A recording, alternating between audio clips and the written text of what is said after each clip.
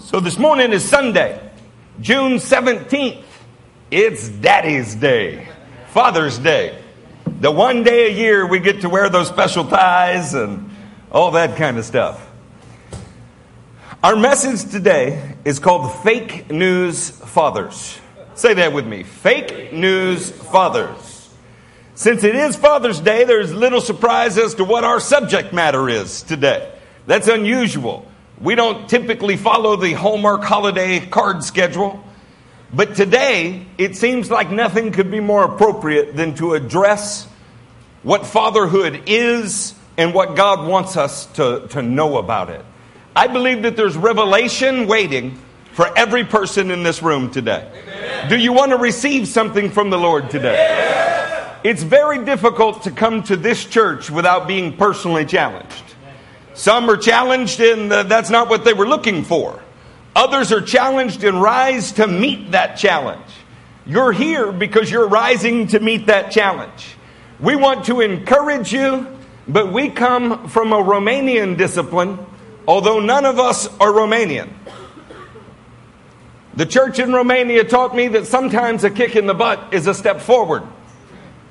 Life has also taught me that. We tend to learn more through painful events in our life than we ever learned from all of the blessings. In fact, in blessings, we sometimes forget the very one and the thing that caused the blessing. Christians do well during adversity.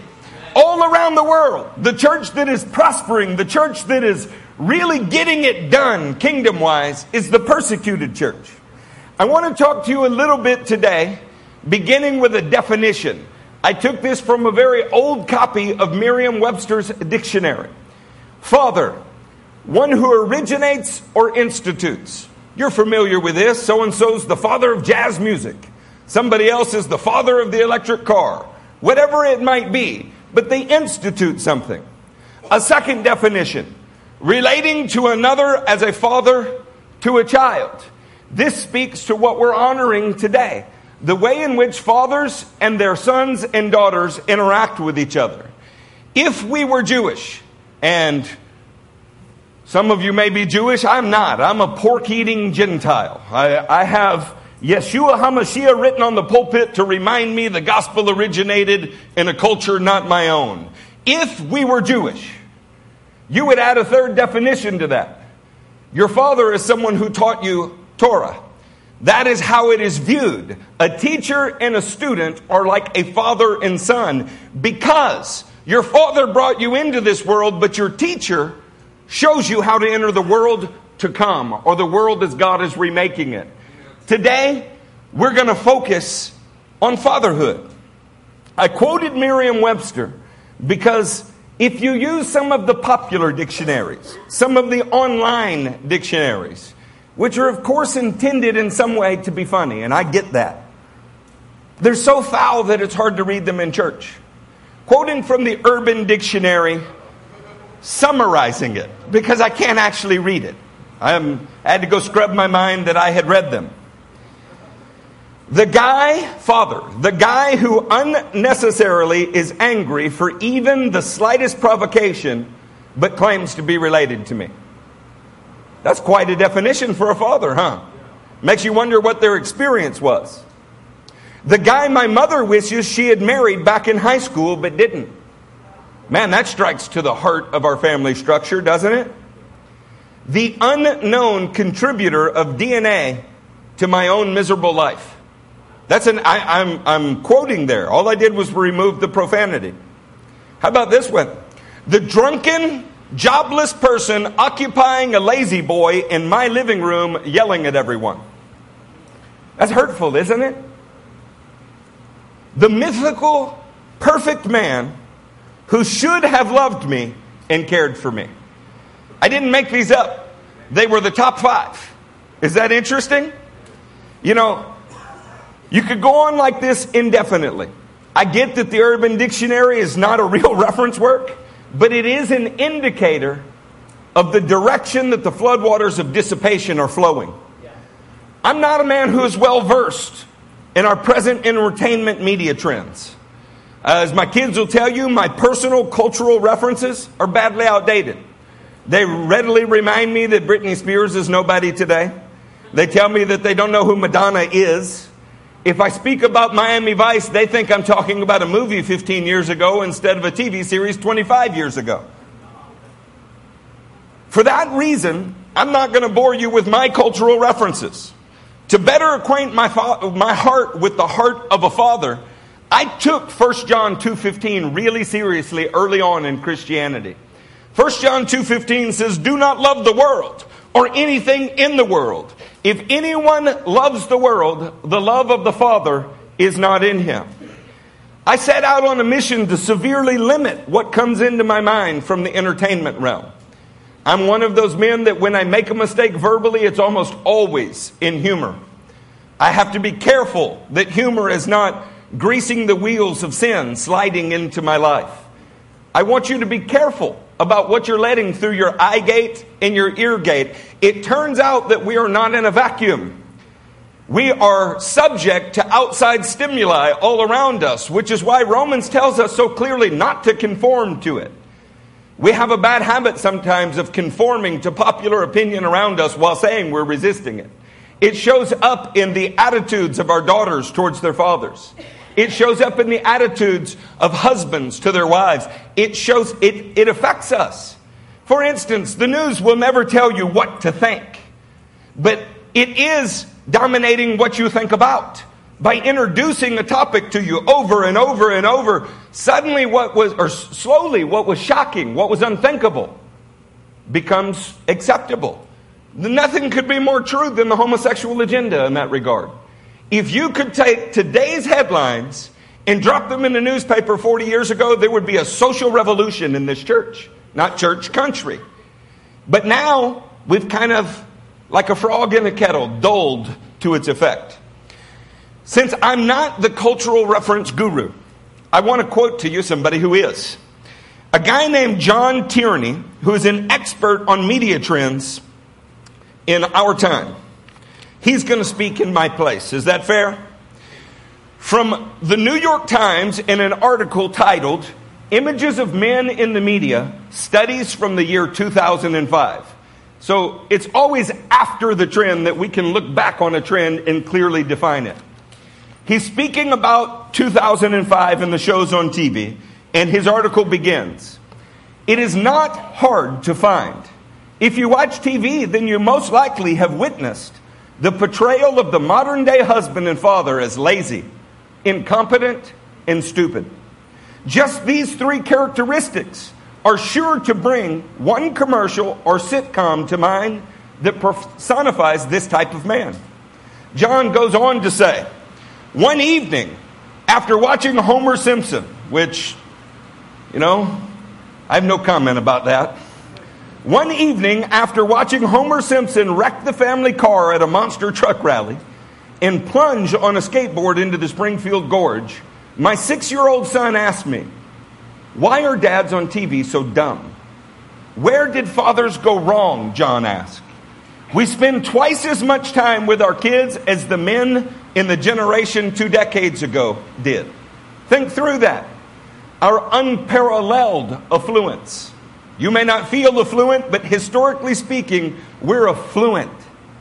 Our unparalleled affluence has allowed more time than ever with children. But on television, we're oblivious." He writes, "On television, oblivious. Case in point, Jimmy Neutron. Troubled, case in point, Sopranos. Deranged, from Malcolm in the Middle. And incompetent, Everybody Loves Raymond. Even if dad has a good job, like the star of Home Improvement, at home, he is forever making messes that must be straightened out by mom." For some of you, those shows are too old to be relevant. I understand. I have to admit, I remember Home Improvement. I remember the neighbor who barely looked over the fence. I remembered his constant cry for more power. I've never seen Everybody Loves Raymond, but I remember it. Not only do I think that the New York Times article is a fair representation of Home Improvement, which I'm familiar with, I think it's kind of true across the board. And if that was true in 2005, what's true today? Am I the only one that's noticed that? the doofus dad stereotype. It's the predominant portrayal of men in all forms of entertainment that I've witnessed. In a few movies that I have seen in recent years, in fact, I went with all of you to see it, the heroic male is an impetuous male in need of superior female wisdom.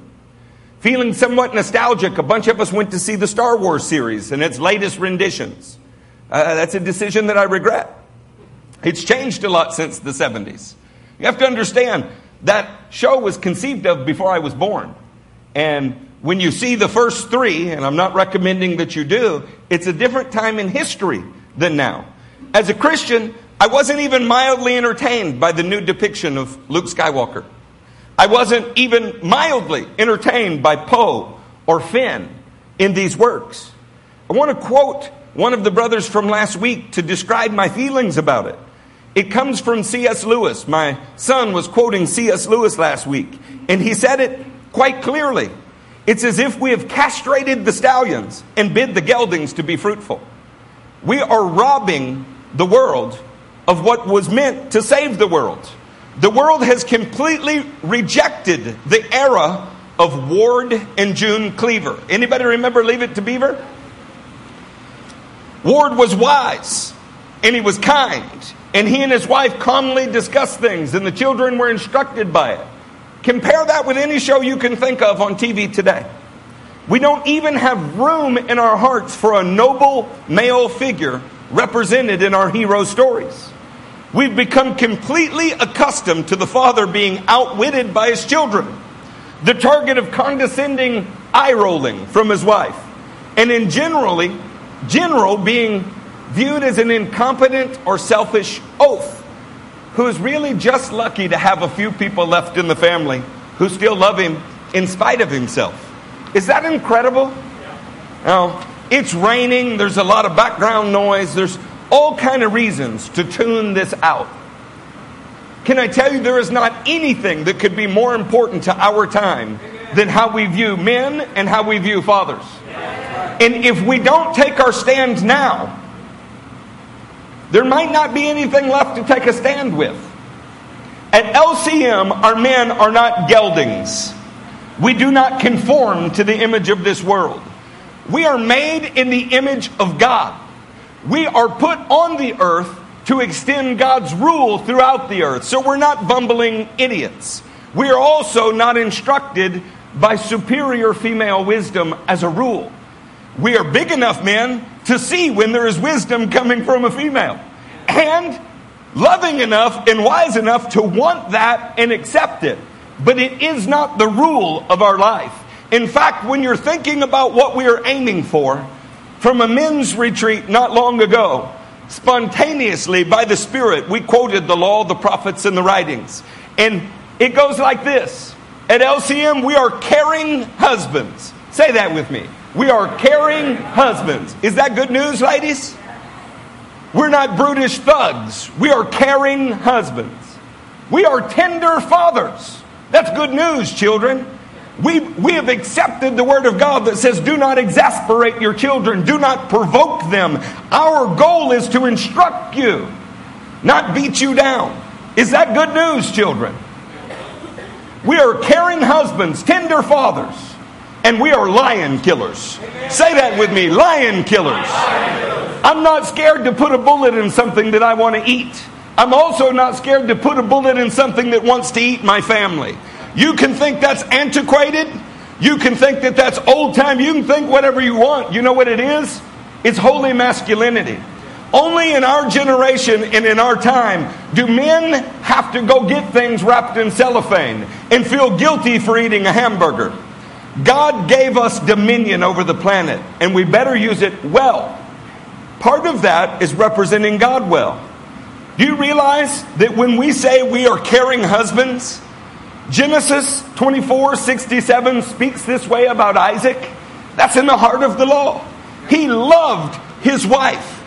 He thought she was amazing. The Bible describes her in glowing terms and says that he was comforted by her.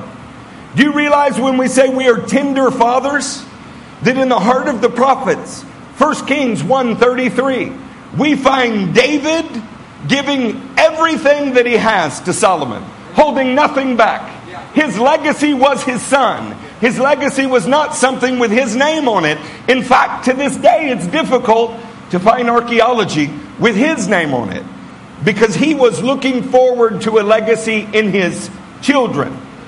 When I say that we are lion killers, that comes from 1 Chronicles 11:22. It's in the heart of the writings. We don't wait for a convenient time. Like Benaiah, we step down into the pit on a snowy day. We're not concerned that we can't get away from the lion. Do you know why? We're men. We see an opportunity. The lion can't get away from us. We're not worried that the Egyptian is 7 feet tall, or that there's 2 of Moab's best fighting men, because God has called us to overcome extraordinary odds, and we are men of God. That's what LCM is. Now, we may stand out like a pariah during this particular epoch in social evolution, but I'm not interested in evolving socially. I want to be revolutionized to be like my Father. Do you? Yes. We're going to turn to our first scripture today. Our first one that everybody in the church is going to go to. And it's Deuteronomy 1, beginning in verse 29. While we're looking at Deuteronomy 1:29, the first thing that you should notice is, uncommunicated by us, unprompted by us, Chris Rosora stepped up and prophesied this very scripture during worship.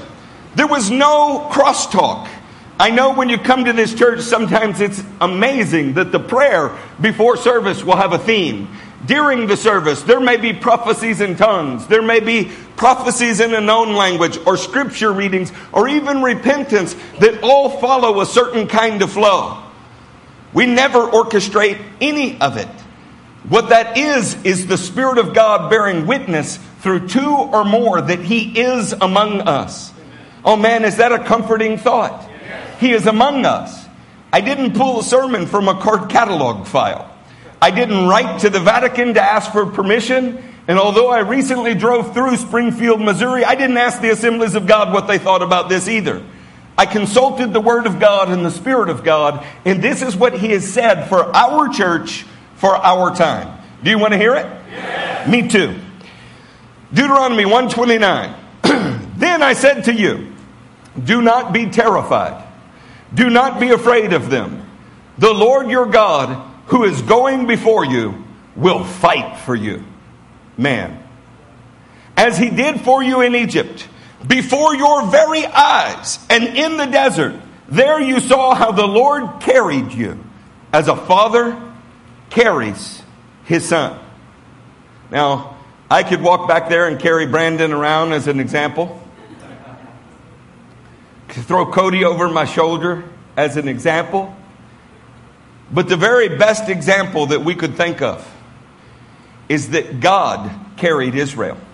When you want to know what a loving father is like, you should look at the way that God treats Israel. It's how He calls Himself when referring to Israel, and it's how Israel calls Him when they refer to Him. The first real example we see, in fact, the only real example that we see of perfect fatherhood, is God with Israel.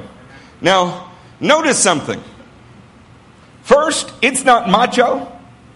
It's not what in the South we would call machismo. It's not some other term of derision for a man to refuse to be ruled by fear in the resulting drama. The first thing that God says is, do not be terrified. Do not be afraid. Ladies, I know that you want a man that will emotionally connect with you. You know what you do not want? A man that is more emotionally compromised than you. In this time period that we are lifting up emotional men, if we can say such a thing, understand that is not what God is aiming for. He is not aiming for a husband that throws his wife in front of the intruder and bites his nails and runs off. That's not godly. He's not aiming for a father that when his son says something mildly insulting, runs off and cries. The very first thing that He says is, do not be afraid. Do not be terrified. You want to know where masculine holiness starts? It starts with refusing to be ruled by fear and instead accepting the Lord.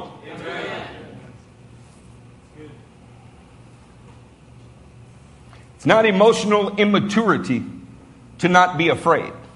It's actually spiritual maturity.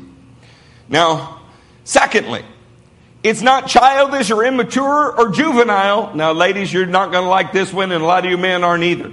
I'm speaking to men, not 2-year-olds. It's not juvenile. It's not immature. It's not childish to recognize that men were made to fight. That's what we're made to do. We were put on the earth to subdue the enemies of God. That's why we're here. Godly men are always at war. You hear that? That's what we were made for. The reason that we can emotionally compartmentalize is because we're supposed to be able to go put to death the enemy and come home and with the very same hands hold our babies with tenderness. And men of God can do that. But we must be at war for the right principles, not at war for the sake of being at war. Namely, the right principle is that we bring about the kingdom of God, shalom, right order on the earth, and we do it through spreading His image and His rule. That's our job. That's what men were put on the planet to do. Now, the biblical model of a father in this verse is one who fights for his son. Do you hear how God is saying that He fights for them? Don't you be afraid. I fought for you with Egypt, and I will fight for you here. We should consider that. We have fine examples all around us. Do you remember how Alex and Haley Adarmas fought for Kaysen? They had to go to court. They had to travail through years and years of red tape. I know how hard it was to maintain that vision. I know what it was like to receive ridicule and criticism from sources that should have supported them. You know how I know? I was there. In fact, I was in the courtroom on one of the most difficult days of my own life. I was there. When you think of a good father, Alex Adarmas is a good father.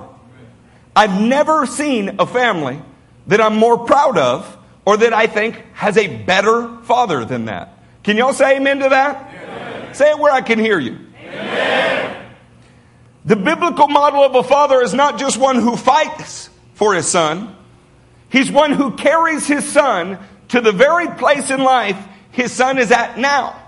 In other words, your father should be responsible from getting you from infancy to where you stand now. It's his job. It's his commission. When I think of that, it's hard for me not to think of Curtis and Mary Carter. When you're looking at Timo sitting there, he is there right now because Curtis has helped him get there. Say amen, Timo. Say amen loud enough to make your father proud. Look at your daddy and say, thank you, I love you, Daddy. I was there at their wedding. I remember when Timo looked at Curtis and said that he was his dad. You know, that's what godly fatherhood looks like. When we're considering this, I've never seen a better love story than Curtis and Mary. Have you? I told Mary today she could be the second prettiest woman in the church. Now, this is that place in the message where those of you that are new, I get a chance to tell you something you may not have known. That beautiful blonde on the front row, that one's mine. Oh man, I've been married to her for 25 years.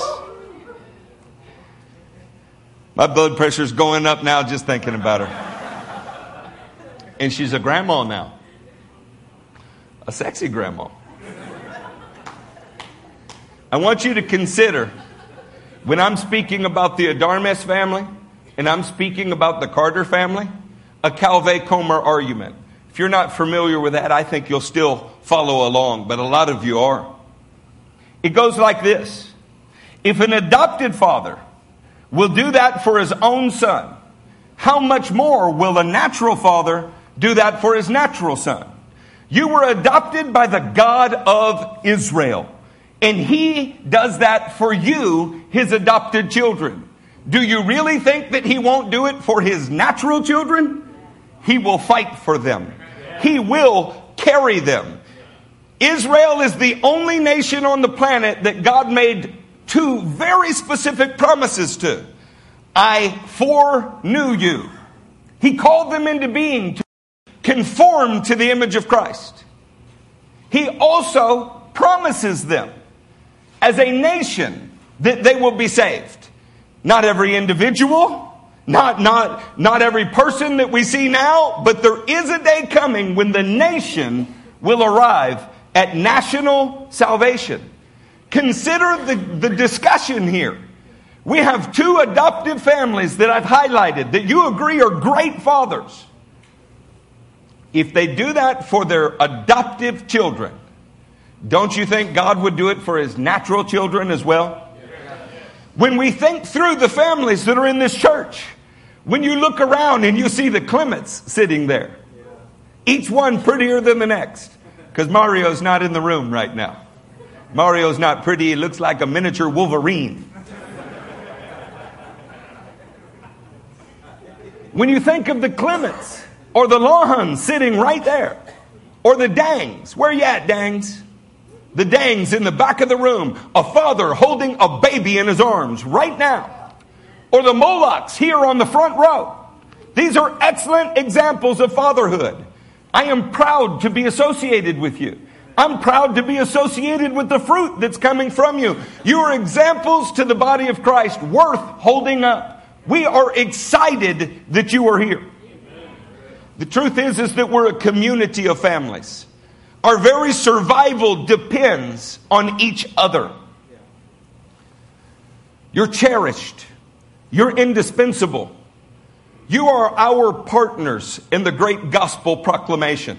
Do you hear that? If you're wondering whether or not you have worth in this room right now, listen to me. I don't lie, especially when I'm preaching. You are our partners in a shared vision. We need every family in this room.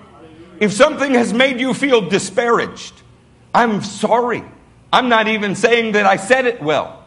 I'm not saying that there were not imprecise moments in speech where I've screwed this up. I am telling you now boldly before the whole world, the same way I can sit and proclaim my love of Jennifer, I love the families that are in this church. Pastor Wade starts almost every message by saying, we love our church. We sure don't mean this ugly building. I know there are rats here.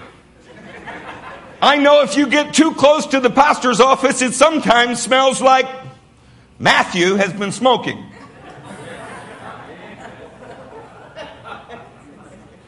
We're asking you to love us anyway. We love you. We have partnered with you and you with us to get the gospel around the world. When I look back there and I see the Browns, I remember when Caleb was this tall. They turn into men like him, though. We need you and we need your children. We do not want to be deprived of the fellowship that we should share. We don't want that. It's never our desire to see somebody walk out the doors. And when I stand here and boldly say, if you don't like it, you can leave, that's not because I'm being a dictator. I'm trying not to cheapen the gospel. I'm trying to say there are standards that we're all aiming for. And if you want to hit those standards, then we will help you. If you have no interest in being like Christ, if that were truly the case, then God will fill your seat with somebody who does. But the fact that you're here means that you want to be conformed to Christ. We know that. There's nobody. I'm looking around the room. I can't think of one of you I don't want around. I think you know me well enough that I would say so from the pulpit if I did. The major point of Deuteronomy, the first chapter, couldn't be any clearer. God likens himself to a father. You know what? That becomes very important. What happens when we allow our view of fathers to be represented as outwitted by their children? Remember, God is a father. If fathers are outwitted by their children, what does that mean? What does it mean when the father is the target of condescending eye rolls from his partner in life, his wife? What does that mean? What does that mean about our relationship with the Lord? See, our families are supposed to reflect something. What does it mean when the father is generally an incompetent oaf who is selfish? How will that affect people's view of God who calls himself a father? Moreover, what happens when we as fathers in general are thought of by popular society as oblivious, troubled, deranged, or in constant need of a woman to come and fix our mess, as the New York Times article says? What happens? Well, there's more than one answer to that question, isn't there? But society is demonstrating the resulting dysfunction in that we can no longer even determine what a male and female is. See, when you lose the positive male role model, you no longer can even tell who is male and female. It's a very important question if you ever enter into a field, a pasture. When you see things of the four-footed bovine variety out there, you need to know whether they're dairy cows or bulls pretty quickly. Because when a bull has horns, it's dangerous. You know exactly what he is. You know what he was made for. In fact, the entire herd depends on his existence. When you can't tell anymore, the herd is defenseless. It's just meat stock for some enemy. The descent into insanity is directly attributable to the erosion of the male role model. It's not just male and female. If you survey our headlines today, you're supposed to ask the consent of your child if you change their diaper. But somebody will call CPS if you don't change your diaper. So which is it? Well, it's the same situation a pastor's in when he says, man, I really missed y'all. When he says that, the person who's been gone could go, I can't believe they're pointing out that I wasn't here. How dare them be mean to me like that? It's true. That could be the case. Or it could be that the pastor really missed you.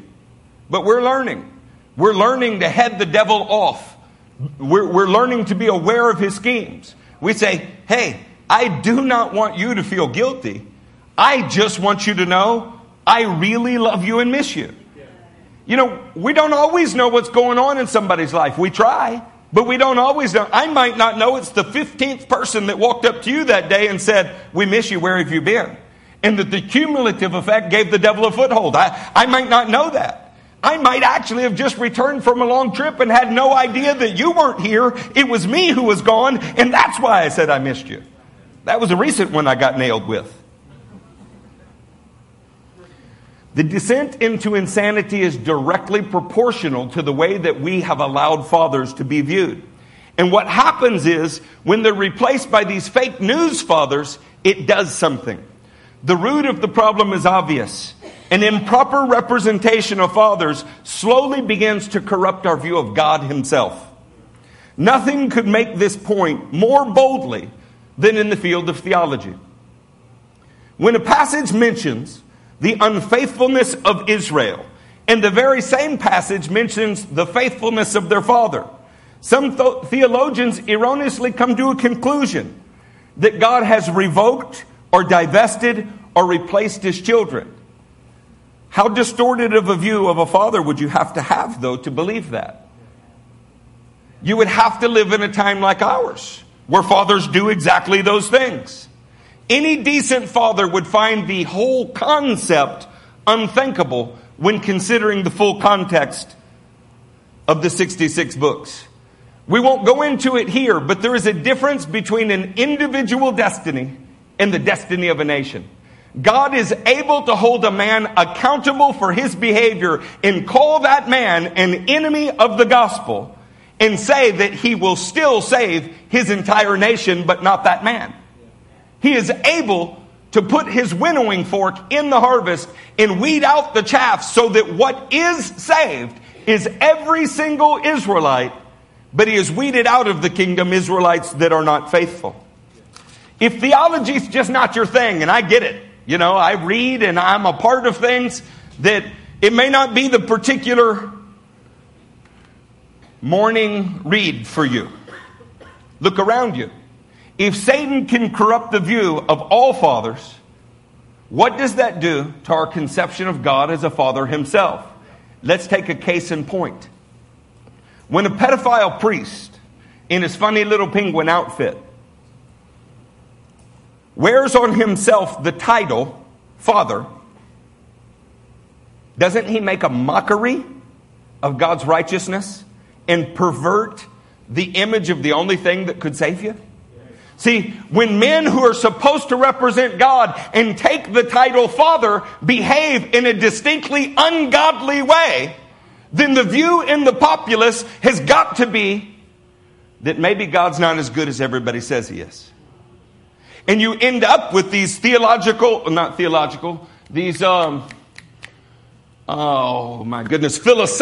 traps. If God is all good and he's all powerful, then why does evil exist? See, they misunderstand the nature of a father fighting for his children. And they draw conclusions that are not correct. The answer to this problem is the very thing that's being derided. It's that men of God would stand up and be masculine, holy fathers. Amen. And when you have a holy father, you know how to behave. You know how to define your character because you look at his and that's where you draw it from. That's why I know Timo's going to be okay, because he has a holy father. That's why I know that Josiah is going to be okay. He has a holy father. I can remember many messages where I was standing here and could hear his father imparting the laying on of hands with healing warmth suddenly and repeatedly flowing through him. And do you know what the result of that has been? A young man that loves the Lord, that can quote scripture, that is one of the finest examples of a son his age I can think of. The Father is everything. Let us go to Numbers 11. We must not let the Savior become the sinister villain. Do you understand? Yes. If the Savior becomes the sinister villain, then what hope is there? We also saw that metamorphosis in television programs when you can no longer tell who the good guys and the bad guys are anymore. Now, this was a little bit before my time, but I had a General Lee car. A little Matchbox car. Raise your hand if you know what Matchbox is. Okay, now a bunch of you don't. I get that. We're in new times. And I remember my parents watching Dukes of Hazzard. Charlie Brown, who is an elder whose wisdom is unparalleled, explained to me that this was in his memory one of the first times that the good guys in the show were outlaws and the bad guys in the show were actually the representatives of the law. See, our society is being upended. It's being upended in every way. It's not that females are not wise. I love my wife. And that's an amazing woman right there. She works hard every day. She counsels all day. When she's not doing that, she's cleaning up after people. When she's not doing that, she's cooking for people. When she's not doing that, she is helping me with all of my insanity. But you know what? God put me here to lead her, not be led by her. You know what that makes me? Want to be a better man. Amen. Not bring my wife down. It makes me want to rise to the high calling of Jesus Christ. Listen, there's a few women that I know. I might even be, loosely related to them in the sense that we're blood related. Not really related to them like we share the same covenant. And they fought for the weakest husbands they could find. They weren't happy when they won that battle. And they're still not happy. And they'll never be happy. Mankind was put on this earth to subdue enemies, not be subdued. We were put here to be the image of God on the planet, not to become some butt of a joke. Numbers 11. Get back to the scripture and then I know I'll be okay. Numbers 11, verse 12. Amen. Did I conceive all these people? This is Moses speaking. Did I give them birth? That's a funny thought. I get the conception part, but the birthing part. Picturing old Moses straining, Why do you tell me to carry them in my arms? Do you hear what Moses said? Now remember, God said that he carries Israel like a father. So when he appoints a leader, he expects that leader to carry them in his arms. Now, as a sign that Moses feels inadequate here, you can hear the rest of his statement. Did I conceive all these people? Did I give them birth? Why do you tell me to carry them in my arms as a nurse carries an infant? Moses is comparing himself to a nurse, not a father. The precise implication in the Hebrew mind is that he feels inadequate. The strange twist of events today is if you see a picture on a screen of a woman in a nursing uniform holding a baby or a guy holding a baby, you feel more secure with the nurse holding the baby.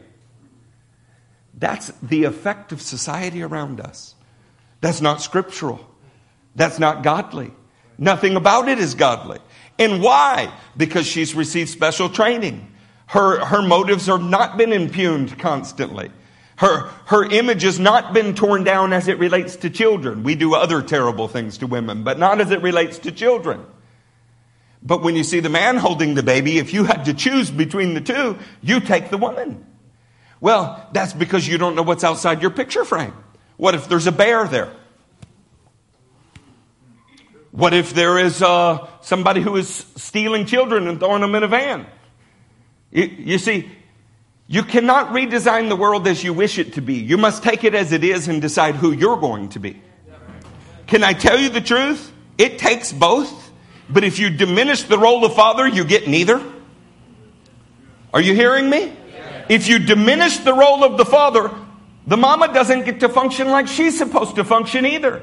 People are scared to preach like this. They're scared it's chauvinistic. It's not chauvinistic. It's godly. We have a descent into insanity going on. Now, listen to where he goes. To the land you promised on oath to their forefathers. Where can I get meat for all of these people? They keep wailing to me, give us meat. I cannot carry all these people by myself. Oh my goodness. When we were a church of 20, and I was 20, I could carry everything by myself. I didn't know that I was self-sufficient. I didn't know that I wasn't very reliant on the Lord. In fact, I was pretty proud of myself. And there were 50 of us, and there were 70 of us, and then 80 of us, then 100 of us, then 150 of us. Then there were churches in Louisiana, churches in Illinois, churches in Virginia, 3 of them in Texas, churches in Peru, churches in Indonesia, churches in Romania, churches in India. It just keeps going. At some point, I can relate exactly to Moses. I could carry these things before, but I can't now. We're better off now than we were then. What God has done is He's added around us community. Pastor Matthew is an extraordinary man. He's a better man than I am. He's not just better looking. He's a better man than I am. That's who you should surround yourself with, or the people that you want to be like. Pastor Wade is better than both Matthew and I. And still, that's not enough. We're in a place carrying a vision that is bigger than 3 pastors. It's bigger than 3 pastors and 2 elders. It requires the participation of every family in this church and some outside of the church. You have any idea how many people listen to our messages and it is shaping their ministry? You have any idea how many people there are that if this ministry collapses, their ministry like dominoes will fall? It's too much for us to carry. When you're thinking of your interaction with this church, understand something. There was a day when you needed us, but we did not need you. Now we need you. You know what that is like? It's like being a father. A father who did not need the child. He just wanted to bring a blessing into the world. The child didn't do a lot for him in the early days. In fact, filled diapers, stole sleep, stressed out his wife, stressed him out. But there is a day in every father's life when he needs His children. He needs them. We're at a place in this church where we actually need you. I broke down in tears the other day talking about it because the revelation has always been there, but it was seeping out of me in an uncontrollable manner. We have lifted up with great enthusiasm men on the Aswan team. And at first it was the Turkey team. I want you to get our thoughts here. Men going to Turkey. And then it was men going to the region of Aswan.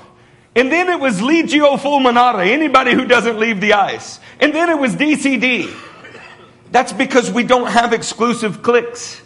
We simply were focusing on these special guys that are about to leave. You know why we were doing that? They're about to leave. When they leave, do you know who will make up the church? The same men who helped build this church. See, the families that are in the middle, not pastors yet, and not going tomorrow, the families that are in the middle that feel neglected right now are the families that we need the most, and I'm not ashamed to say it.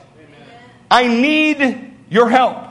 I love you and I cherish you, and I was never trying to exalt with one hand and push down with the other. I was hoping to inspire everyone.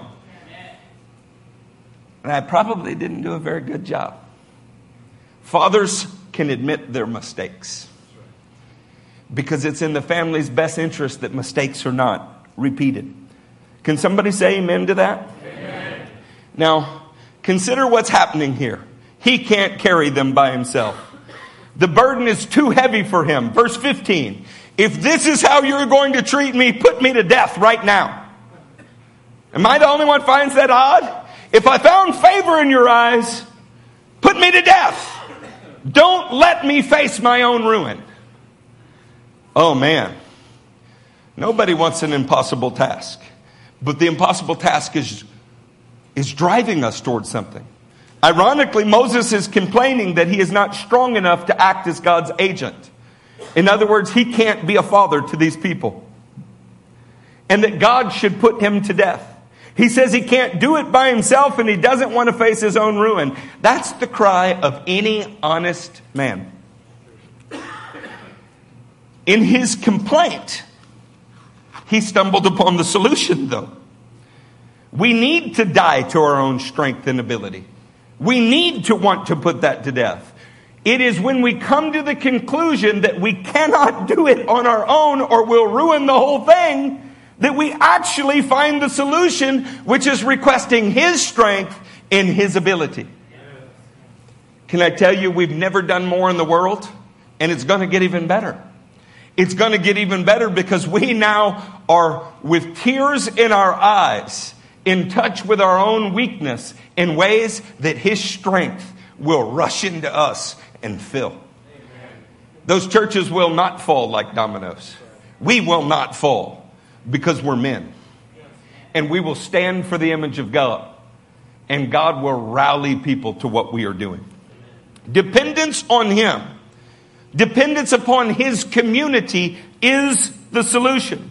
The infilling and the outflowing of the Spirit is the essence of being a father. No one is up to the task of representing God unless God's Spirit is in him. And then you will see him representing God as a father well. God is not an example of a father. He's the only real example of a father. This is why Jesus said, call no man father. The answer to our problem is found in verse 16 and 17. Would you like to hear an answer? Yes. The Lord said to Moses, bring me 70 of Israel's elders who are known to you as leaders and officials among the people. Have them come to the tent of meeting that they may stand with you. I will come down and speak with you there.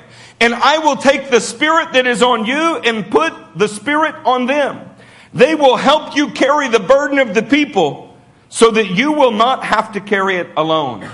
The answer is in infilling of the Spirit and in community. If every family in here is filled with the Spirit of God, then it does not just depend upon us. Not only are we not a top-down organization, When we say fellowship is the standard, we would love every one of you to fellowship with us. But we know, number one, that's not possible. We don't fit in any one house. So we put 3 houses on the same street. We know that it's not possible, not only because of geographical space, but some of you work 2 jobs.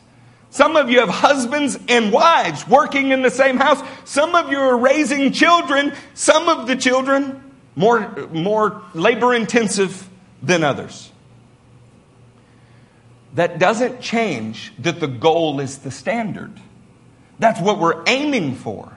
That doesn't mean that we expect each life to look exactly the same. Can I tell you, when I was 20, I could stay out all night in fellowship.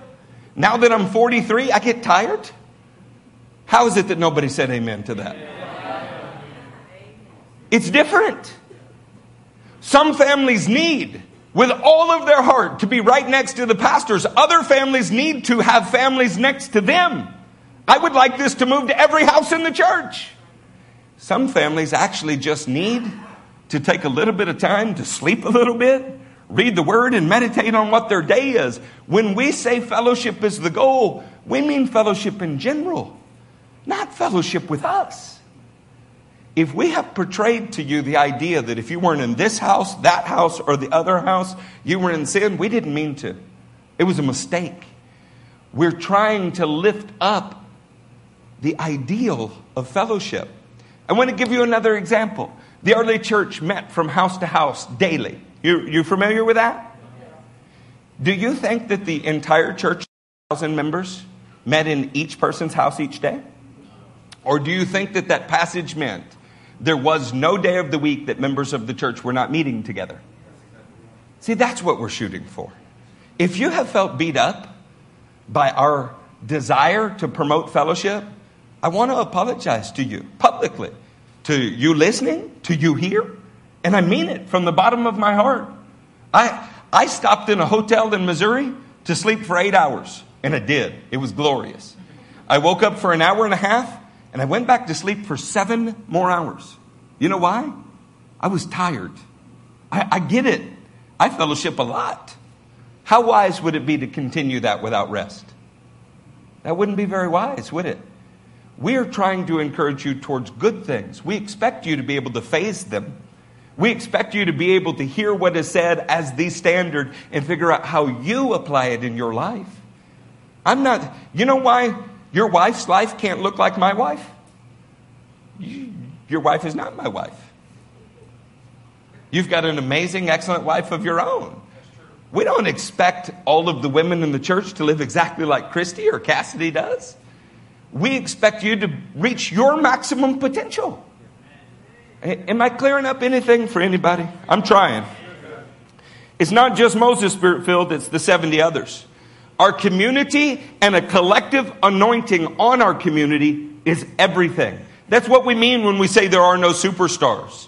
If you've lost your way in our midst, if encouragements to fellowship have been transformed into discouragements, that you're not doing your part, that's because we're saying this poorly. And we're trying to correct the way that we're saying that. Hear me. I need you. I love you. They need you. They love you. This is a feeling, even when I say I, it's because I'm speaking, and it's weird to speak in the second and third person.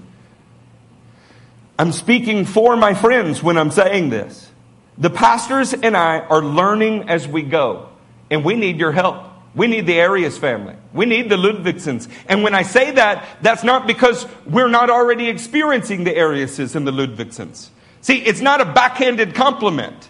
It's actually the truth. It's how we feel. It's not because we don't think they're doing something right. It's because we intend to express value in them. I love the Smiths.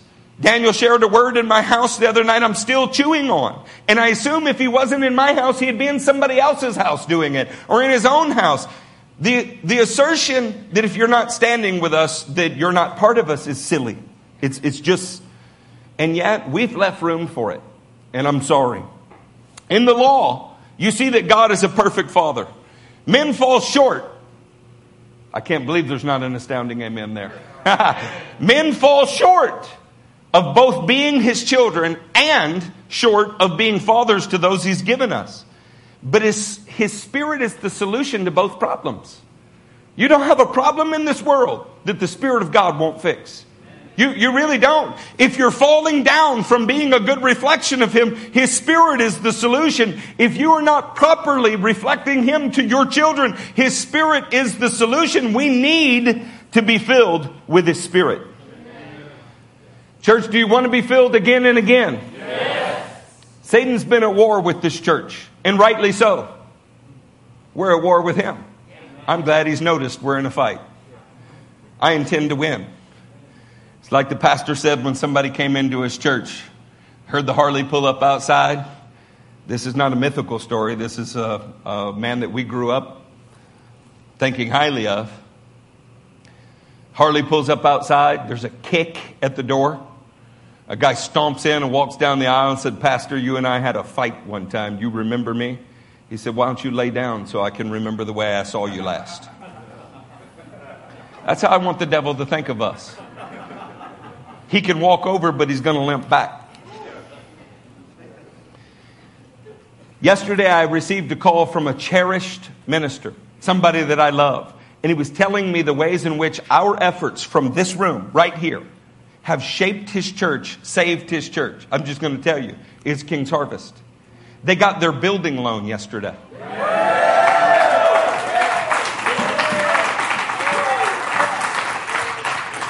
They're sending at least 4 people on 2 mission trips with us this year.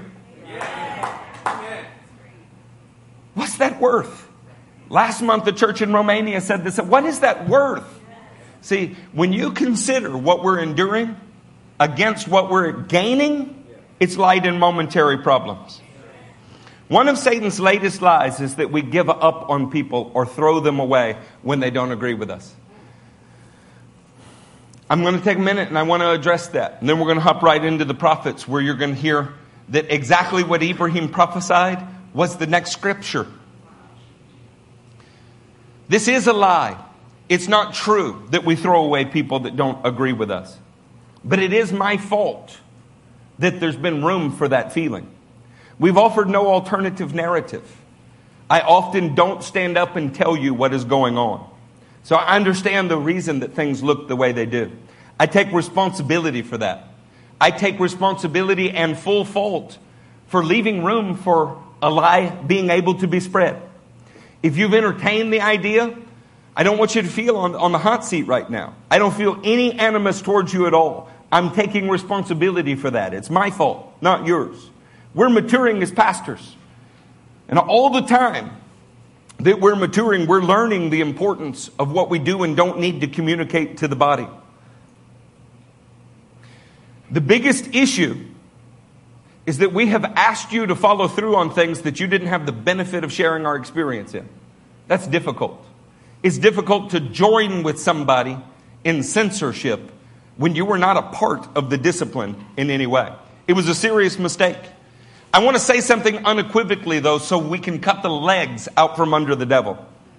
No one has ever been asked to leave this ministry because of a theological disagreement. Not one time, not ever, not in all 16 years of our history. No one has ever been asked to leave this ministry because of a non-theological disagreement. Never. Not one time, not in 16 years. Never has someone been asked to leave here because of a disagreement. In the 16 years that we've been operating in Texas as a ministry, 2 people have left and been asked to leave because of profound, ongoing sexual misconduct. And 1 person has been asked to leave because they were creating constant division over a period, listen to this, of years. Not weeks, not months, years. And during those years, weekly counseling sessions, say weekly, weekly, produced no change in behavior. None. Now, what would you do? This is a family. What would you do in that situation? Right up to the very last service, I can say with absolute confidence before God, for whom I'm standing as an ambassador today, that I do not treat His children in a flippant way. You know what that would mean? That would mean that He would treat me as an enemy. We have shed far more tears over the 3 families in 16 years that have been asked to leave this church than you can imagine. Some of you are relatives of them in this room now. We're all going to have to give an account of our lives to the Father. I have an additional step. I also have to give an account for your life. I take that pretty seriously. If you followed me around a little bit, you might identify with Paul's words that say, besides all this, my constant concern for the churches. People who know me and spend time with me, they see that. And it's not just true of me, it's true of the other pastors.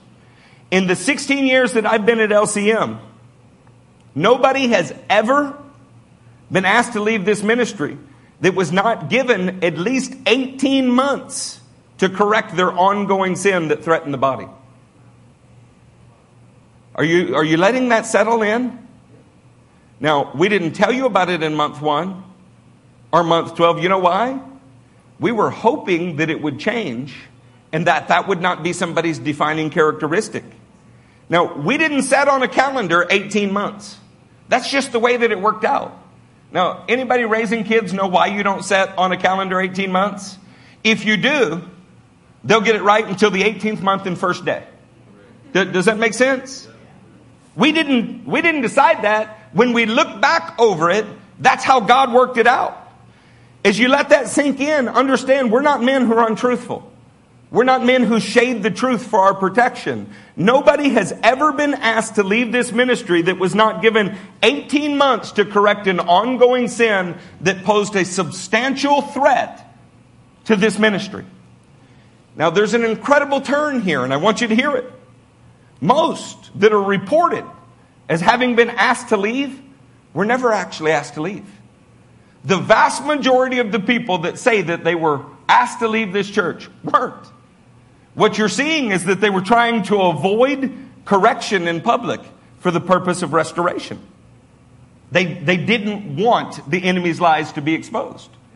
In one case, we even begged and pursued a gentleman at length to stay. Our elders one elder took a knee and said, please don't do this. One elder's wife recounted all of the beautiful things that have transpired. Please don't do this. And today the rumor is that they were thrown out. I've personally called a couple times trying to restore them. And today the rumor is that they were thrown out. Now, eventually you were asked not to fellowship with that person. It's easy to get your timelines mixed up, so I want to say it for you. That was 120 days after the person left our ministry. And even then, it was because there had been a threat of litigation to members inside the church. You threatened to sue one of my kids, and suddenly I'm looking at you differently. When I say one of my kids, it's important for you to understand I'm not talking about biological kids. It wasn't me who was going to be sued. It was another family in the church. It was after there was destructive interaction with other families in the church, repeatedly. This went on for 4 months before we said, you know what? We didn't want to do this, but please don't talk with them. Nothing good is coming from it. I know this is a sobering subject, but it's an important one. The enemy is warring against our church. And I want you to be armed with truth that I should have given you and didn't. And I didn't for a lot of reasons. Much like a young father, I thought we could handle it. No reason to burden you with that. I mean, we'll just take it on the chin like a man. What I should have done is something that Carlos encouraged me to do. And I'm going to come back to that in just a minute. I do want to say, though, every tree is known by its fruit. I'm appealing to you as my family to do something very unique. Consider that I'm not just preaching about the heart of a father. I've displayed it. I've displayed it from 2002 till now in some of your lives. To men that were older than me, men the same age as me, and men that were younger than me. When you're considering my personal role in your life, when you're thinking through that, it's important that you not consider my role in someone else's life. You might not be well informed about that. You might not have all of the facts about that. I'm saying you who are sitting here or you who are listening, when you consider my role in your life, what does the fruit tell you? See, that might reveal that you're taking on someone else's offense. You might be upset with us on behalf of someone else, and the someone else might not be telling you the truth. My desire and my co-laborer's desire is to treat you as a father would treat their children. We are not political, calculating, malicious, or unfair. I'm going to read to you from John Bevere's book, The Bait of Satan. You ready? This is from the section called Walls of Protection. Acquiring an offense keeps you from seeing your own character flaws, because blame is diverted to another. He goes on to talk about the subject of taking on an offense. He said, we preserve the sins of other people when we pick up an offense and harbor their resentment. You see, if you don't like somebody who never did anything to you, ask yourself why you don't like them. And if it's because somebody else told you of all they did to them, do you have a right to be offended about that? And how do you know it's true if you weren't there? See, if you're struggling with the recent events, understand something. We are too. I mean, we're crying, we're praying, and we don't do anything that we're not completely unanimous in. Nobody in this congregation should be offended on someone else's behalf. That happens when you don't have the full story. You should have been given the full story. You weren't. It's been taking 18 months of weekly failed counseling, wearing out 10 members of the finest ministry team I've ever seen before we ever considered such drastic steps. If it didn't go on for 18 months with weekly failure, then we wouldn't be here, but it did. We would only do it if every member of our team individually felt it was God's will. I was the first to come to the conclusion that it was God's will, but I held that. I held it until I heard every member of the team. Do you know how long it took us to come into perfect unity about that? About a year. We did not move for a year because we believe that dealing with God's children, our primary role is to carry them in our arms. That's what we're here to do. Who has a church plan that says, let me see how many people I can run off? How antithetical is that to common sense to think that a pastor wants to lose his people? We're in desperate need of God's Spirit. We're in desperate need of the fellow members of this body. We need you to share the great burden of the vision Jesus has given us. We need you on the same page with us. We need it. If we don't have it, we'll move on. We'll manage, but it won't be the same because you're unique. You're special, and you were called here. The vision Jesus gave us includes somebody say every. It includes every family in here. Every one of you reaching your ministry goals. I will die a failure if JJ and Natalie do not feel like they hit their ministry goals. I will die a failure if Carlos and Patty don't reach their ministry goals. I have taken that mission on because God told us to form life-changing ministries, plural. Not only are we not throwing people out that disagree with us, we actually embrace differences and think they're fun, as long as they're not sinful. Philippians 1:3. Turn there with me or put it on the screen. Philippians 1:3 expresses our heart in this matter so well. I thank my God every time I remember you. I'm just going to put your names there. I thank my God every time I remember you, the body of LCM. In all my prayers for all of you, the body of LCM, I always pray with joy because of your partnership in the gospel from the first day until now. Do you hear that? Partnership in the gospel. Curtis and Mary are my partners. Paul and his beautiful wife are my partners. Cody and Wendy are my partners in the gospel. That's how we feel about you. I remember when a 17 or 18-year-old Larissa showed up virtually on our doorstep. She's a partner in the gospel now. We are family. We don't disregard each other lightly or easily. And if you've been misled in that regard, I'm trying to set that record straight. Now, here's the second part. Being confident of this, that he who began a good work in you, the body of LCM, will carry it on to completion until the day of Jesus Christ. That verse expresses our feelings about you. Even if you feel led to go worship somewhere else. If you do that, I want you to know something. You're not going to be punished. We've never done that to anybody. You're not going to be ridiculed. You will be blessed. We will invite you to come to the front and the whole church will pray for your success. How many churches will say this? If you're here and you believe you're supposed to start a church, I want to help you. A church that bears the name that you give it.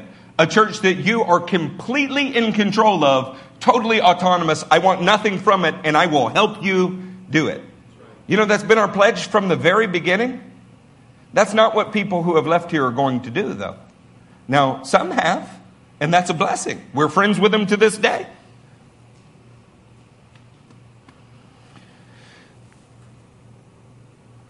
Our hope is that after seeing so many victories in your own lives through this ministry, that you won't give up on us. Can I say that any more plainly? Our hope is that after God has achieved so much in your lives, that you don't quit on us because we didn't say something well or we made a mistake. I don't want to do this without you. You're precious to us. That's the God's honest truth. I can't imagine life without Ibrahim. Sitting back there seeing Tamika agree with me makes me stronger. It does. I'm not lying. Every once in a while, Tom will kind of bump his wife and he'll say something. I say, Marcia, and I don't even know what he's saying, but I feel better knowing that he's here. I want to be surrounded by people that love us enough that if we're doing something wrong, they tell us. Not just run out. We're going to move to Isaiah, but I need to comment on that. Carlos Gueda recently reminded me of the need to share struggles and ongoing discipline with the body so that we can stand for the will of God together. Man, that's 100% right. I'm ashamed that it didn't come to me first.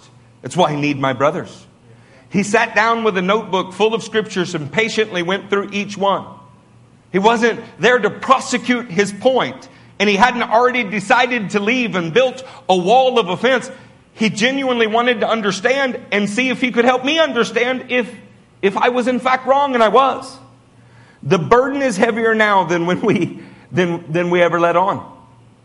And we need your help. From now on, our commitment is that when something involves the whole family, then we will involve the whole family. If we're going to ask you as a body to act a certain way, then you as a body will be involved in the steps along the way. That seems not only reasonable, it's actually what Matthew 18 says. Can I tell you that I'm a pastor who's read Matthew 18 many, many times, and still it speaks to me in ways that, it's not like you see this done every day. I'm learning. And I'm learning from my students. I'm learning from my peers. And I wish I had, but the mentors that I have are the two that are in the room. Our promise and our failure to do so was not malicious. It was just the first time we had ever been in that situation. Never seen it before. Never met somebody who's thrown out of every church they'd ever been in. And I couldn't conceive of the fact that we would fail. But we did. I'm saying these things because we need you. Now, I want to shift to what Isaiah says is the solution. And when you hear it, recognize something. Ibrahim prophesied this solution today in our service with no foreknowledge that this is what we were reading. Are you ready? This is Isaiah 63.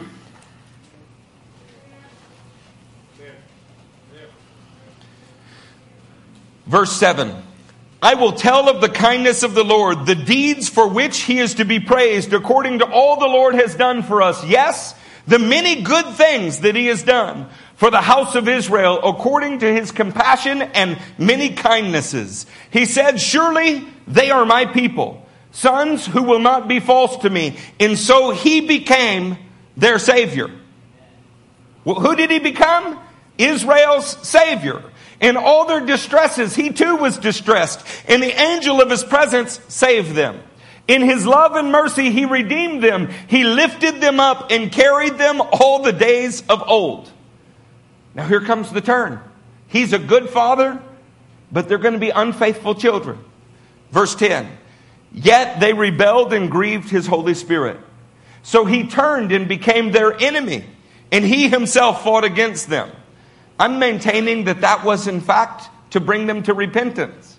Can I tell you, if Natalie is wearing out her child, Her child feels very much like an enemy in that moment, but is actually being treated as a son. Then his people recalled the days of old, the days of Moses and his people. Where is he who brought them through the sea with the shepherd of his flock? Here's the phrase you heard prophesied. Where is he who has set his Holy Spirit among them, who sent his glorious arm of power to be at Moses' right hand? Somebody say glorious arm of power. Glorious arm of power. Ibrahim walked to a microphone today and prophesied about specifically God's glorious arm of power. Do you know what the answer to being the father that God's called us to be? We have to die, and he reaches into us with his glorious arm of power. You have to recognize that you've been an enemy of God and his principles, and when you die to that enemy status, you are born as sons, and he empowers you. In verse 9, he carried them like a father, because in verse 7, he was Israel's savior. When they rebelled in verse 10, he spanked Israel and caused them to remember the Holy Spirit. The Spirit is the glorious arm of God's power. That's who our God is. The good Father. And when we repent, he sends his Spirit. Go to Isaiah 46, verse 3. Say there when there. Listen to me, O house of Jacob, all you who remain of the house of Israel, you whom I've upheld since you were conceived and carried since your birth. How long has he carried them? Watch how long he will. Even to your old age and gray hairs, I am he who will sustain you. How long will he do it? Even until they're old and gray. I have made you and I will carry you. Notice he doesn't just say that he once sustained Israel. He's promising that he always will sustain Israel. Do you know why? Because he's a good father. If you want to be like him, I want to help you get there. We could go through the prophets ad nauseum. The very next chapter contains the statement, "O Lord, you are our father. We are clay and you are a potter." That's Isaiah 64:8. If you went to Jeremiah 29, you would find things like God being a father who carried Israel into exile. As a father, he carried them into exile, he says. And during discipline, he says, you'll seek me and find me when you seek me with your whole heart. He goes on to say, I know the plans I have for you. Now that may be quilted on your pillow, but it was said to Israel. It was said to Israel when their father determined that the best way to restore them was to let them feel exile. You beginning to hear that? Does that feel familiar to you in any way? He still has the right to do that. He's the one that corrects, but ultimately he is always aiming at restoration, and so are we. Sometimes exile is necessary for restoration. He carries Israel from conception to resurrection. From conception to resurrection. And it looks impossible most of the time. You know who else spiritual walk looks impossible most of the time? I could go through the Ketuvim with you, but I'm not going to. We're late on time, and I want to hop into the Newer Testament and see if we can make a driving point that causes us to remember that fake news fathers is not what we're after. We're after something else. Is that okay? Yes. Are y'all going to be able to stay with me, or have I worn you out emotionally? You're men. Of course you're not worn out. And ladies, if you need to lean on your husband or your father, he won't think that's a bad thing. And he won't despise you for it. It might even cause him to stick out his chest a little further. We should view the Newer Testament as the tip of the spear. That's how you should see it. The shaft and the rest of the entire weapon of warfare came from the Tanakh. What the Bible has always promised and proclaimed is profoundly clear in the ministry of Jesus. If the Old Testament pictures God as a father carrying his children, then the ministry of Jesus furthers that picture. It expands that picture. And it illuminates that picture. But you know what it never does? Contradicts that picture.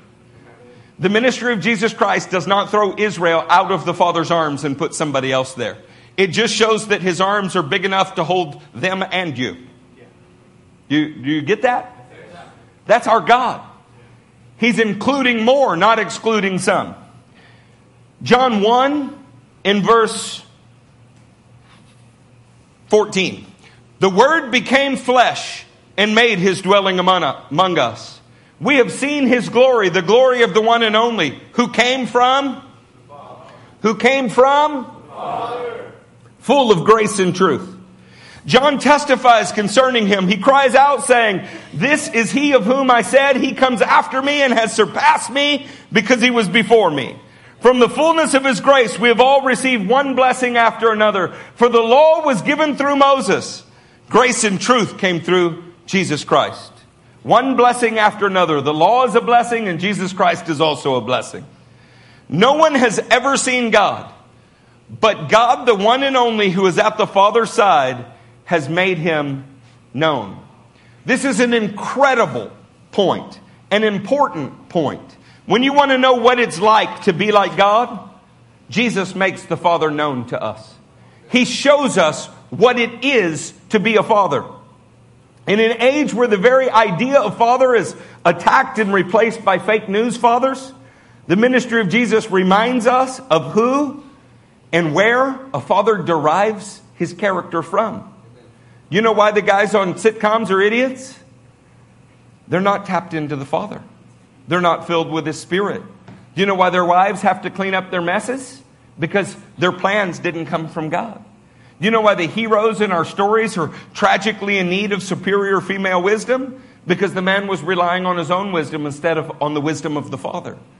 But men who are filled with the presence of God represent God on earth. That's your calling. What a high calling that is. How dare we let that be degraded? Far from our fake news fathers, the ministry of Jesus presents the Father as loving, patient, and just as wise as He is strong. See, the biblical Father is everything that the fake news fathers are not. In fact, you could get the impression that there was a satanic plot in all that we're watching, trying to distort your view of what a father is. Now, the Tanakh, the Torah, the Nevi'im, and the Ketuvim, I talk a lot about it. It mentions Father relating to God 10 times. Somebody say 10's good. The Brit Hadashah, the Newer Testament, it takes that picture and it expands it. It illuminates it. The first letter in the New Testament is the book of Matthew.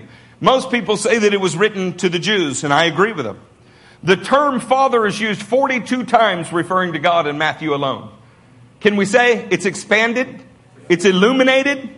And the whole New Testament, which is only 27 of the 66 books, Father is used referring to God 250 times. Let's do away with fake news fathers. I'm going to reapply a term here. We need a good news father.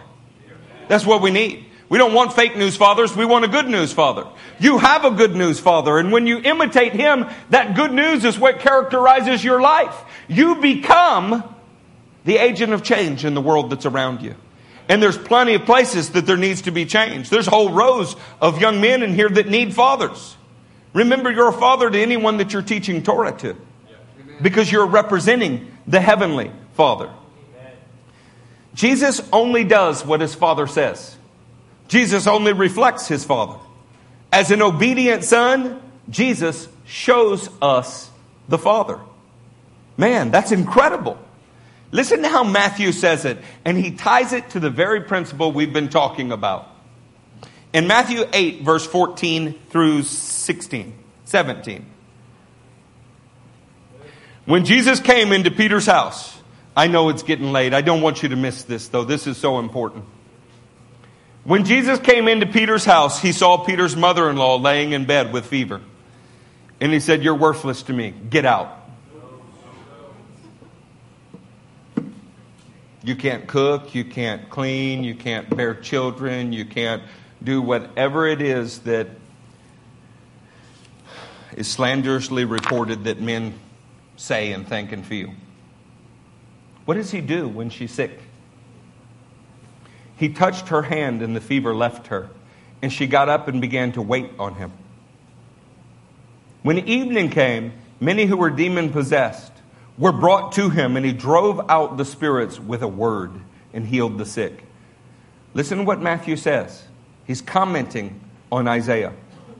He took up our infirmity, and he carried our diseases. See, in Matthew's eyes, Jesus is revealing that the Father is still carrying Israel in His arms.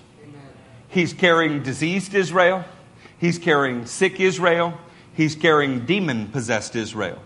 But what He is doing while He's carrying them is He is healing them. Now, what does that tell you? If He does that for them, what does that tell you about His faithfulness to you? More than that, what does that tell you about the way that you're supposed to live? See, we don't get rid of people because we find a flaw. That's not who we are. But we do ask people, do you want to get well? Matthew sees Jesus' ministry as revealing a good news Father, carrying Israel. What's even better, he goes on to expect us to be carriers of something. Look at Acts 9:15, a man named Ananias. He's an Ananias that is a devout observer of the law. It's an interesting guy. 9:15, but the Lord said to Ananias, go. This man is my chosen instrument to...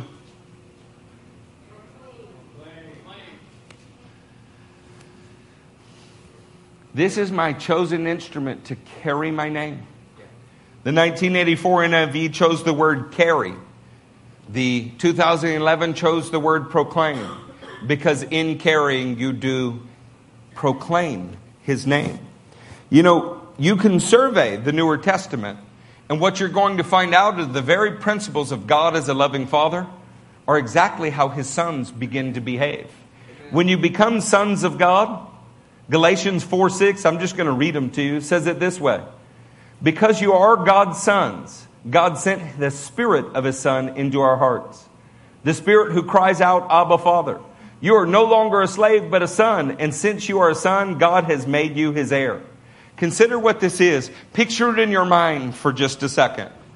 The Son has the heavy burden of the cross. And it's not the wooden beam. It's all that calling represents. He has prayed, Father, if there's any other way. Because he's facing an impossible burden that he thinks it's going to be difficult to carry. He's stumbling. He's staggering with the wood on his shoulders, walking towards the place that allows the Father to redeem His children. He's carrying that out. That's the Spirit that has come into us. That's the Spirit that is there. The one that says, I'm obedient even if I'm carrying my own death instrument. That's what the gospel's about. You don't throw people away lightly. You don't throw them away at all. You hope that God's working for their restoration. If you're a good news father, how do you carry good news around? Well, Paul says in 2 Corinthians 4:10, we always carry around in our body the death of Jesus, so that the life of Jesus may also be revealed in our bodies. For we who are alive are always being given over to death for Jesus' sake, so that His life may be revealed in our mortal bodies. So then death is at work in us and life in you. Do you know what fathers do? They die for their sons. You want to know what it is to be a good father? A good father lays down all for the benefit of the generation coming after you. That's what good fathers do. Listen to me, young men. You're giving your father a hard time because he has higher aspirations for your life than you do? Consider what happens if you win the argument.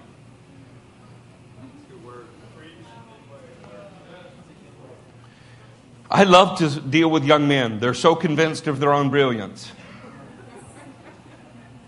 It's because they've not had the world kick them around. They've only had their loving fathers affirm them.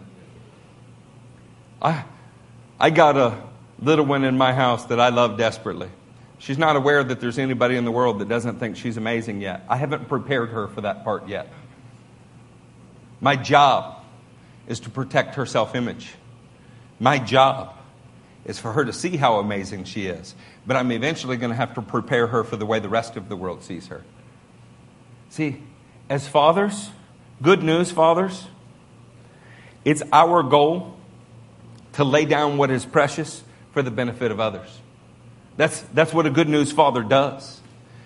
You can go on with this. You can see in 1 Corinthians 4:14 that Paul addresses them as children, says, I became your father, imitate me. Good news fathers are worth imitating. You see that?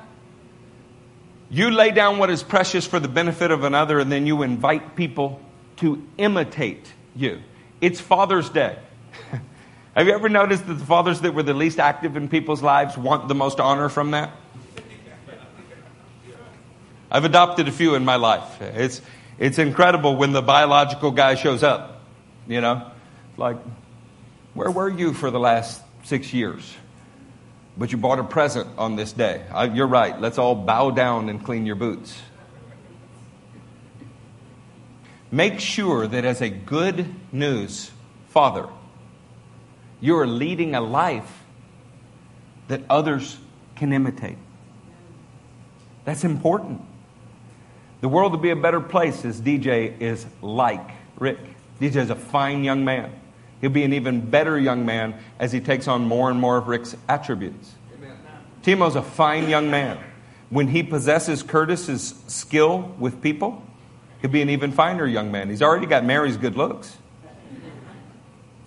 We're going to watch Deacon shaped into the kind of man that his father is, bold and passionate. We're going to see little River know exactly what it is to be loved by a man of God. She won't accept something less than she's seen in her father. We're going to see that. This is good news. Fathers are worth imitating. Romans 4, verse 18. Can we put that on the screen?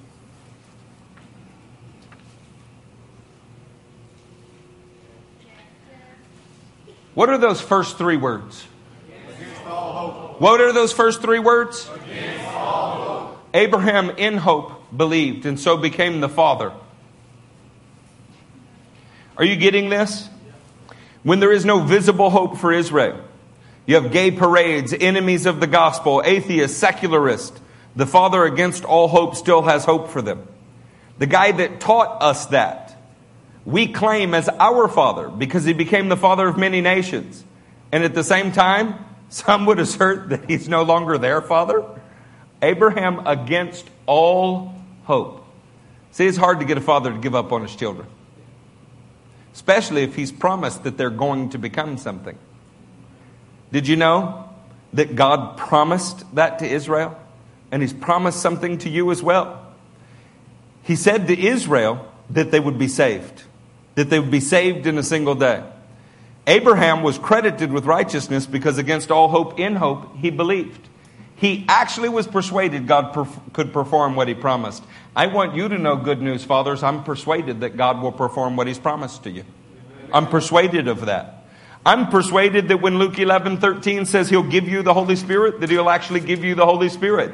Good news, fathers, first priority is making sure their sons have the same spirit that God gave them. There could be nothing more important than a father laying his hands on a son to be filled with the Holy Ghost. You say, I'm not sure they're ready for it. Are you kidding me? They were ready for it the first time you ever told them to do something and they didn't. How long did that take? So, well, why could you say that? Theologically, I don't know. No. The Holy Spirit is the power to be holy. Hence the term Holy Spirit. We would do better in English to say Spirit of holiness. See, if your kid is lying to you, you know what he needs? You can whip him if you want to. God does that sometimes. You can hug him if you want to. God does that sometimes. But he needs the divine presence of God poured into his heart, restoring him and empowering him to live a godly life. Good news, fathers. That's what we're aimed at. In the book of Revelation, we won't turn to them. You're familiar with the passages.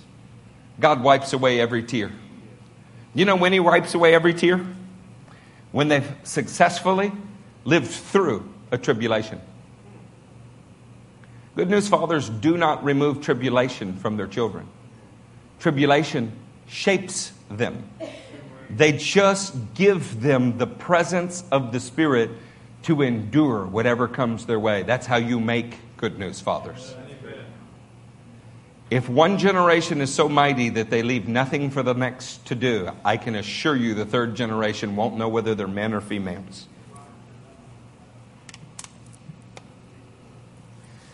We're at a place that we would like to close. Peyton, would you please come here? Good news, fathers, walk with their children through tribulation to the place their tears can be wiped away. Do you have any tears that need to be wiped away today? You have any weaknesses that need to be cured today?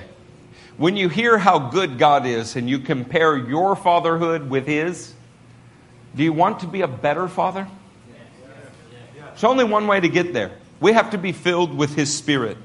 Colossians 1, I'm reading this to you only. For this reason, since the day we heard about you, we have not stopped praying for you and asking God to fill you with the knowledge of His will. See, if each one of you knows exactly what you're called to do, then you can impart that to others. You can get busy doing it. You'll be less vulnerable to the enemy's attacks. When we don't know exactly what we're supposed to be doing, it's easy for the devil to get us mixed up.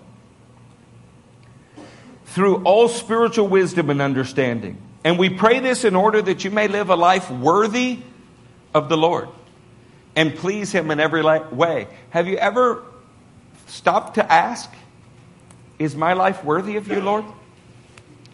Are we so busy saying we're an unworthy servant who's not worthy to be at the table, we've never asked the tension on the other side of the truth? You're supposed to live a life that is worthy of the Lord. See, that's a high mark. That's a big... Some of us have fathers that are a lot to live up to. Meaning my Heavenly Father. You know when He's proud of you? He's proud of you when you're leaning on Him for the life that you're living. He's proud of you. You want to know that God is proud of you? Get filled with His presence. Attempt that which you've never been able to do before. Do it precisely because the devil doesn't think you can, but you know you can with your Father.